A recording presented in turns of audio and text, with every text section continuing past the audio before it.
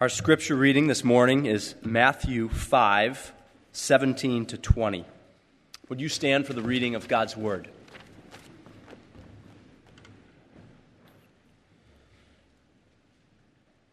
The words of Jesus. Do not think that I have come to abolish the law or the prophets. I have not come to abolish them, but to fulfill them. For truly I say to you, until heaven and earth pass away, not an iota, not a dot will pass from the law until all is accomplished. Therefore, whoever relaxes one of the least of these commandments and teaches others to do the same will be called least in the kingdom of heaven. But whoever does them and teaches them will be called great in the kingdom of heaven. For I tell you, unless your righteousness exceeds that of the scribes and Pharisees, you will never enter the kingdom of heaven. This is God's word. You may be seated.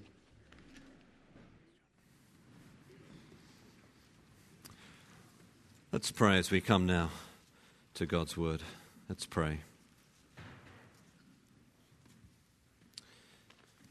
Father, as we come now to study your word, and in particular this passage, which is a passage in the Bible about the Bible, I pray that you would help us by your Spirit to hear and truly perceive what it is that Jesus means. We pray this in his name. Amen. I remember some years ago one conversation I had with a man who was studying theology at a rather elite, secular, I suppose you would say, university. We'd had many conversations about some of the challenges of taking passages like this seriously, not one dot, not one iota. There are all sorts of intellectual challenges that this brings up, and we'll consider some of them this morning. And as this man was wrestling with some of these things, we talked over a number of months, even years. Apparently, at one point or other, he now tells me, I forgot that I said this, but he tells me it was a seismic moment. At one point or another, as I was listening to him talk, and, we'd laid the groundwork relationally, I knew him, and intellectually, I'd struggled with some of the same things that he was struggling with over the years. I just looked at him and said, it's God's word, stop playing around.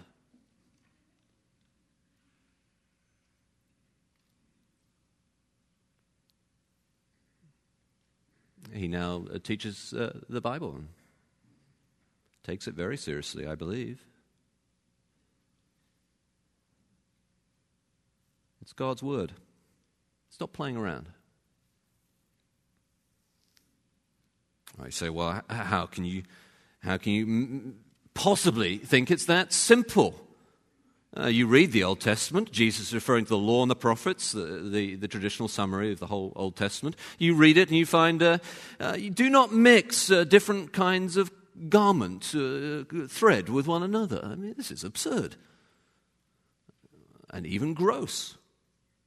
Go into a certain part of the world and kill all that you find there. How can you possibly take those things seriously? Well, it's a good question, and Jesus answers it for us in the most simplest and yet the most profound ways by saying, it is all fulfilled in me, he says. It's all pointing to me.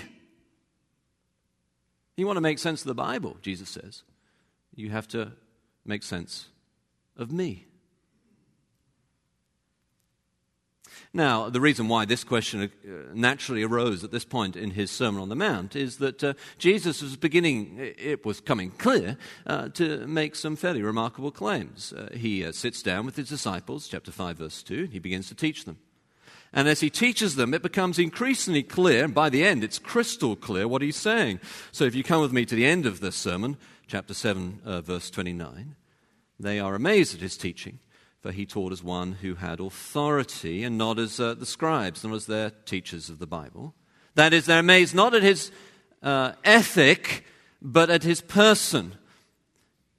Who he is. Who does he think he is? He's making very strong claims to authority, to being the king, teaching on the kingdom of heaven. And we've seen already that this is beginning to make progress. He's described what it means to follow him in terms of the Beatitudes. What I called last week a beatitude Christian. That is someone who is poor in spirit, empty of themselves, filled with God. Such people, Jesus says, are going to be and are indeed the salt of the earth and the light of the world. Global spiritual impact. And so it would be natural enough at this point in his discourse, at this point in his argument, to say, well, Jesus, are you now changing the Scripture? And Jesus says, no. This is God's word. I'm not playing around. It's all fulfilled in me. So you make sense of the Bible because Jesus fulfills it. He explains that in three ways. Verses 18, to 20 explain each of those three ways. 18, I think, can be summarized as textually fulfilling it. 19, doctrinally fulfilling it. And 20, morally. Let's look at those together briefly. Textually, verse 18.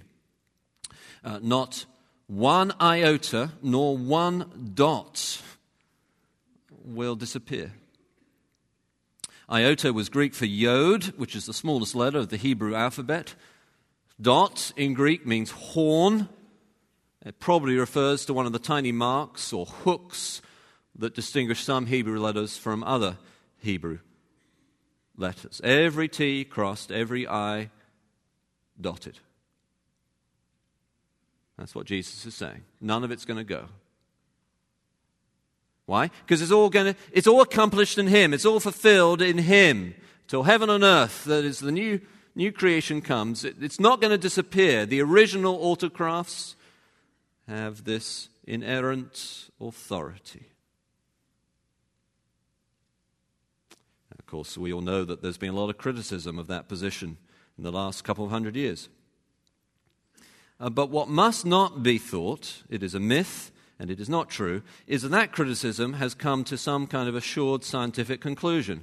One leading New Testament scholar describes the state of higher biblical criticism like this. He says, it's like finding yourself in the middle of a rugby field.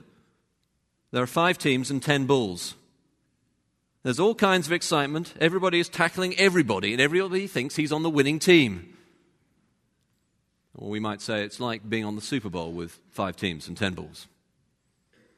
By the way, did you know that according to the National Chicken Council, 1.23 billion chicken wings will be consumed today? Imagine the Super Bowl with 5 teams and 10 bulls. Chaos, in other words. Well, a good way of thinking about this is in terms of some rules of historical engagement. Eyewitness, transmission, genre and objectivity. Let me just mention these very briefly to you.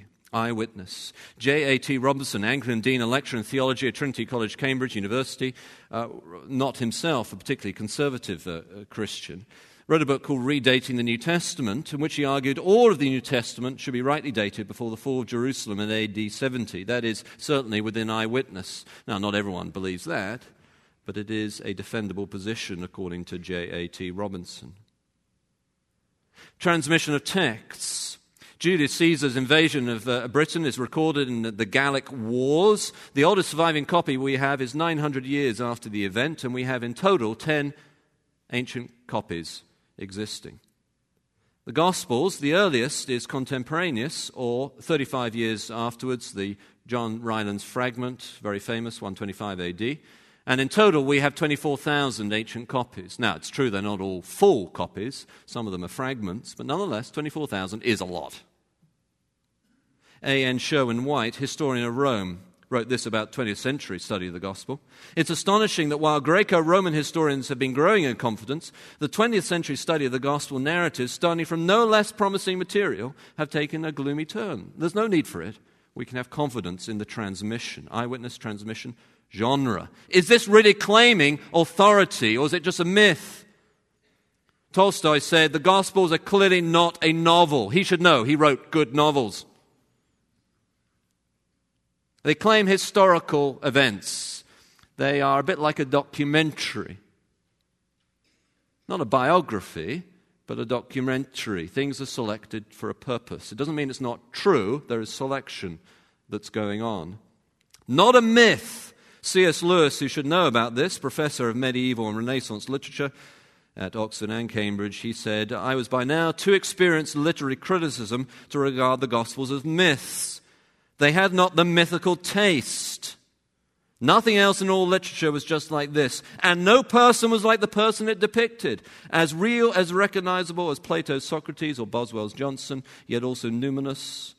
He writes so well, doesn't he, Lewis? Lit by a light from beyond the world, God.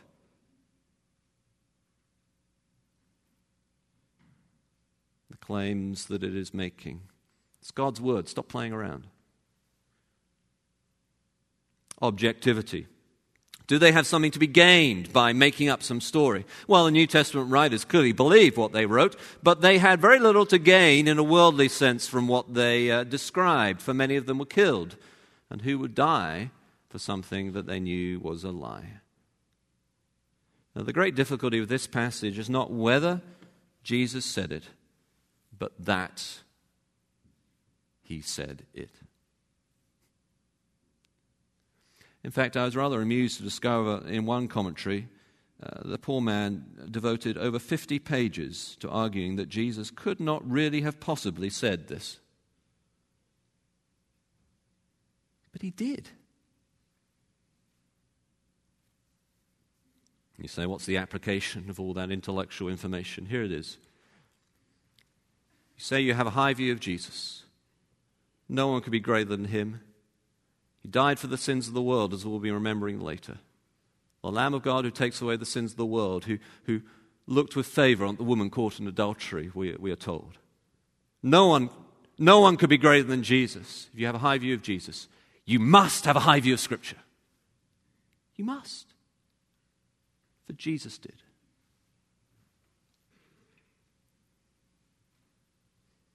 What does that mean? How do we put it together? There are some strange parts of the Bible. Well, we put it together as fulfilled in Jesus, the Lamb of God, who takes away the sin of the world. And this, verse 19, is how it fits together doctrinally. Even the least of these commandments, certainly the greatest, are all fulfilled in him. Even the very least is about the kingdom of heaven that he's teaching about, that he is the king and the kingdom of heaven. Even the least. And we should obey that and teach that.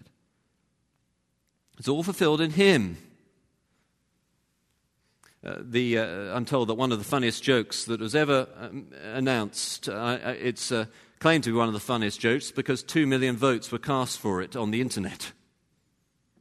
It goes like this. A couple of New Jersey hunters in the woods. One falls to the ground, doesn't seem to be breathing. His eyes roll back in his head. Other guy calls the emergency services. My friend is dead. What can I do? The operator, just take it easy. Let's make sure he really is dead. There's a silence. A shot is heard. Guy's voice comes back on the line. Okay, now what? Literal interpretation. Sometimes I think people interpret the Bible like interpreting William Wordsworth's poetry. You know, I wandered lonely as a cloud. What does that mean, they say to themselves? It means that we should get in a hot air balloon and fly up. It's poetry. Some of the Bible is poetry. Some of it is prophecy. Some of it is history. Some of it is law. And it's all fulfilled in Jesus. Why? Because it all points to him like one great funnel pointing to the cross and then from the cross out. The ceremonial law, all fulfilled in Jesus. The sacrificial law, look, the Lamb of God who takes away the sin of the world, all fulfilled in Jesus. The book of Hebrews talks about this at length. You can read it when you get home. It's all fulfilled in him, and it all is now proclaimed from him. Leviticus, not the most exciting Sunday afternoon read in the world. until you understand it's all fulfilled in Him. In Him. The purity laws. How strange. It's all fulfilled in Him. Now He is the pure one, and in Him we have purity of heart through His righteousness and the work of His Spirit. It's all pointing to Him. The very least to the greatest. So the year of living biblically, A.J. Jacobs in 2007 wrote this book with lots of strange ideas of how to put together living biblically. It's a misunderstanding of Scripture. It's all fulfilled in Him. If you want to live biblically, what do? You follow Him.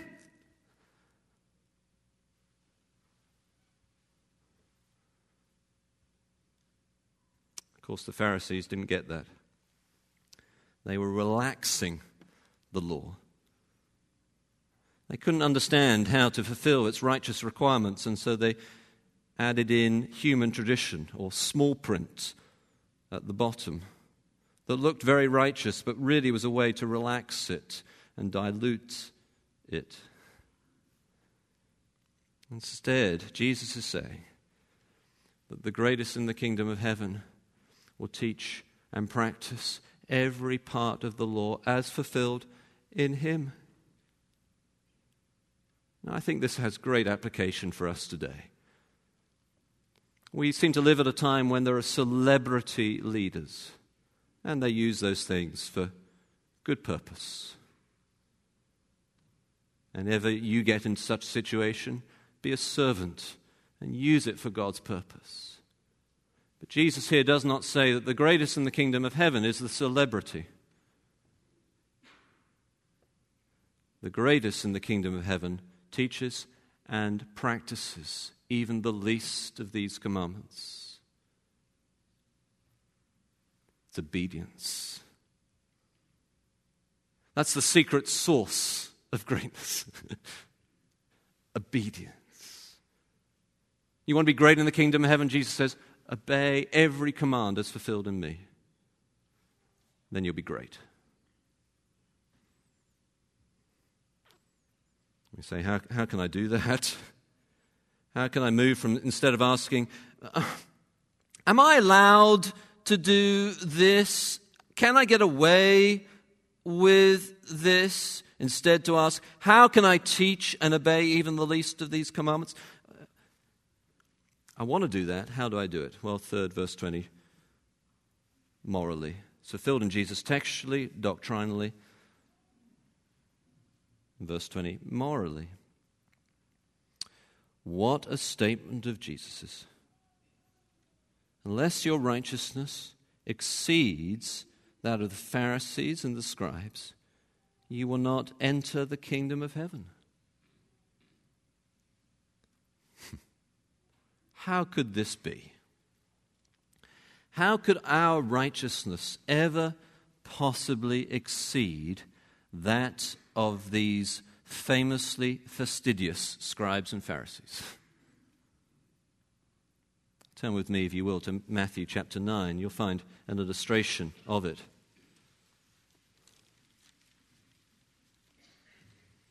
And look at the calling of a tax collector. Verse 9. Jesus is going on. He sees a man named Matthew.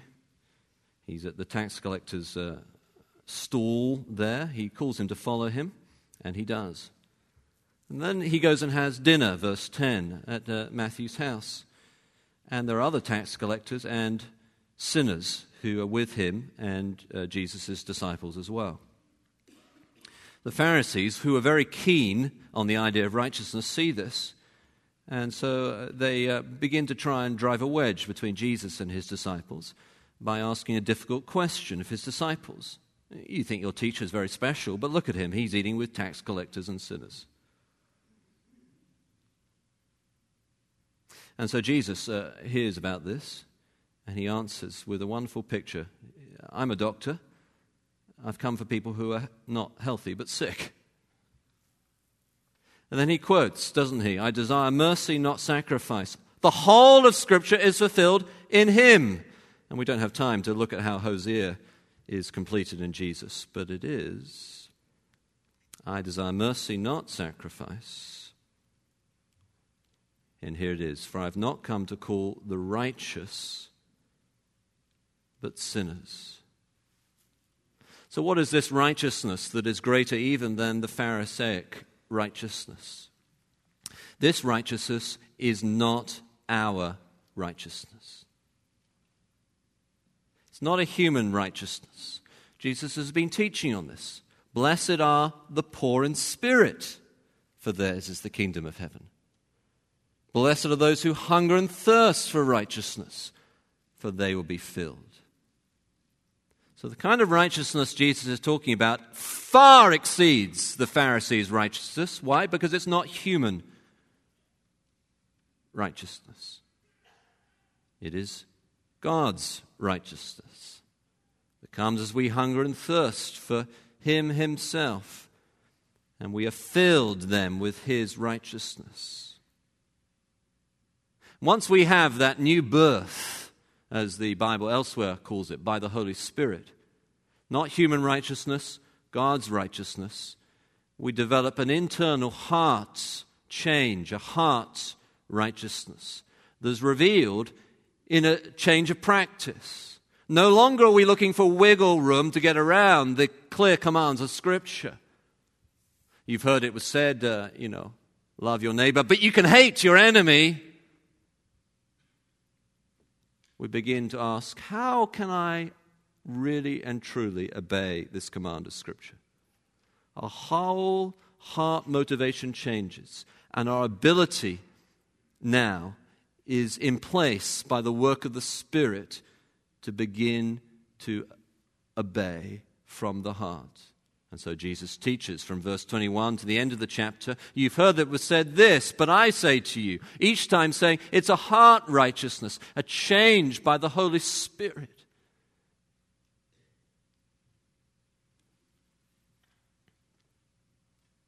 I rather like the story of one teacher. He was walking down the corridors at school one day, and he noticed there was a student who was outside of the classroom during class time. And so the teacher, of course, being conscientious, asked the student what class he was cutting. The student replied like this, it's like I really don't think, like it's not really important because, I don't get like anything out of it. Or words to that effect. The teacher looked at the student, smiled and said, it's English class, isn't it?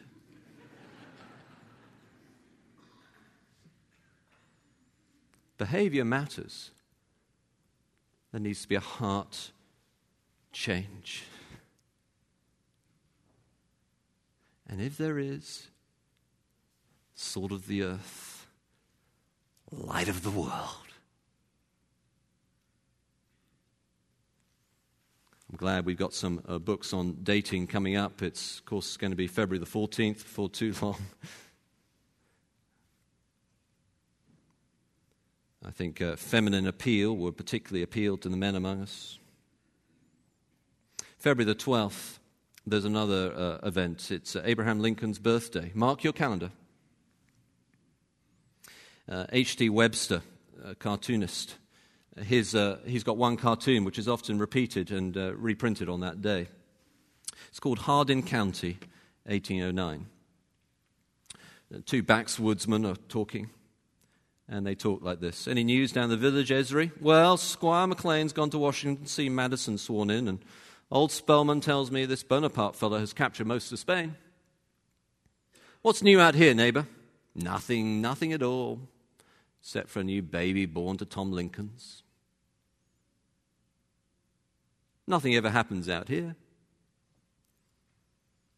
There they are, these Galilean peasants gathered around Jesus, and they have the opportunity for a righteousness far exceeding that of the Pharisees, the greatest religious teachers of their day. Because it's all fulfilled in Him. All fulfilled in Him.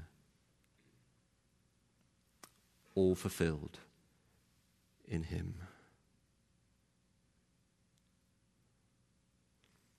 Let's pray together.